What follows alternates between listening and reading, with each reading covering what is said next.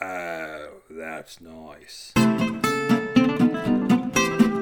Hello, my traveling Pillsberries. This is your Rolling Scone host, Matthew Sanborn Smith, and his Jimmy Dean Martin sausage cast, Beware the Hairy Mango. Today's story is all about taking a magic carpet ride. Only the carpet's not magic, and it's in a corridor, and the corridor is on a ship, and that ship is cruising.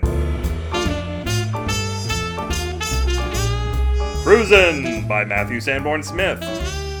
Ridiculously overpriced weapon systems had become something of a given at the Defense Department, but before things got even more out of hand and we were blowing our entire $1 trillion budget and getting nothing more than a single slingshot in return, Congress sent in a team of auditors to determine if there was fat to be trimmed, and if so, could we afford several $8 billion fat trimmers. Among other things that made the news, it was discovered that the cost of cruise missiles had become so high they were actually more expensive to build than cruise ships. Rather than go through the time-consuming process of itemizing expenses and fighting over 1,000 individual prices, a daring young senator from Oklahoma realized he could save the country billions by simply buying up those cruise ships and firing them at people. You might be surprised to learn that the cruise ship people were on board with this to a degree, but when you think about it, being on board was a big part of their job. What might not surprise you was their effort to monetize the military maneuvers. They didn't want to sell their ships, but for an exorbitant fee, they would allow the government to fire them at whomever they settled on as being our enemies in any particular week. The cruise lines reasoned that since their party boats were being fired from a gigantic cruise ship gun, they'd be saving tons of money on fuel. Also, since 93% of the people we were firing upon lived outside of the US, they might as well book passengers into all those empty cabins for international good times. People shelled out their money as if they were paying with actual shells. For the first time, they'd be able to take cruises to landlocked cities and all sorts of places as long as they were east of Egypt and west of the Sea of Japan. They certainly weren't going to find any more shells where they were going, at least not the sea kind, but fortunately they'd all be dead. The joke was on someone else though, because as the ships flew through the air, their captains had a bad feeling about being able to dock properly at hundreds of meters per second. They deployed the lifeboats, and in no time the Middle East and hinky places near Russia and China were crawling with pissed off American tourists. Those enemy combatants and their civilian friends and families either got squashed by water slides and blackjack tables, or were overwhelmed by demands for fresh linens and refunds. Angry customers with money and connections turned out to be the most demoralizing weapon mankind had ever unleashed upon other mankind. The poorer countries of the world didn't have the resources to field all of those customer service issues. No one had anticipated that these people would even be alive, much less that they had kept all their receipts and confirmation numbers. There weren't enough supervisors in the world to talk to all of these people. Before the tourists could call all the lawyers they were threatening to call, our enemies gave up.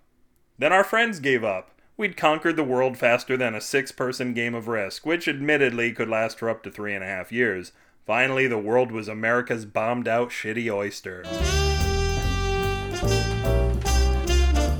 If this story shipped your goods, you can charter it and other maritimelies at the web address of the Officer's Mess, BewareTheHairyMango.com. It's time for mail. Email Beware the Hairy Mango. It takes more than one to tango. The only other rhyme is Durango, unless you stretch Mustango. Keith writes, "This has been a year full of loss and remembrance. We lost Leonard Nimoy, but his wonderful acting is available at any time on Netflix. We lost Sir Terry Pratchett, but his works can fill your life with laughter with but a trip to a library or a download on a Kindle. We lost Gene the Dancing Machine, but YouTube allows his steps to live on.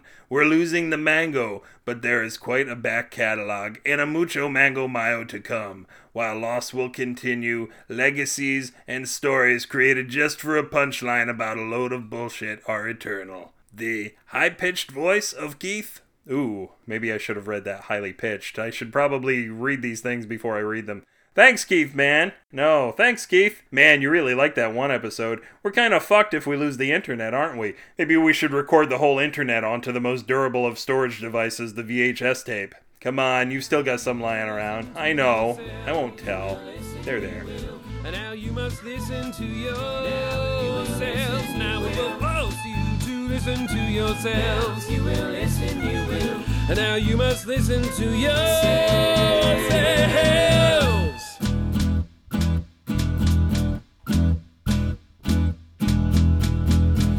Are you still listening?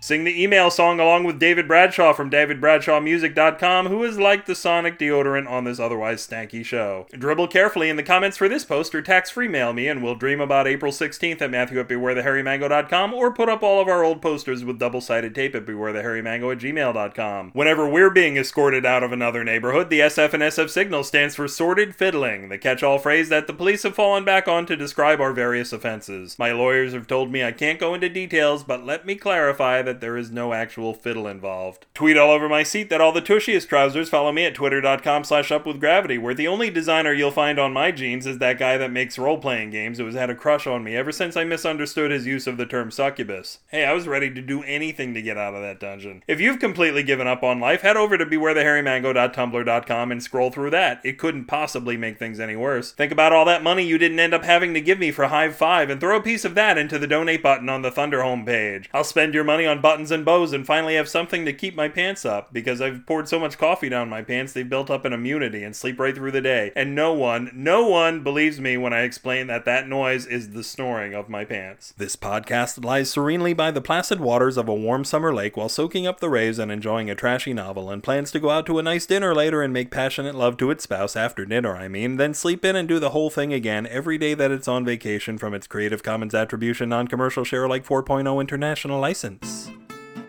Until Jim Backus's long-lost X-rated cartoons make you feel all Mr. Magooey inside, this was once falsely accused of being Matthew Sanborn Smith, reminding you that wolves are always in sheep's clothing because sheep are naked. Good night.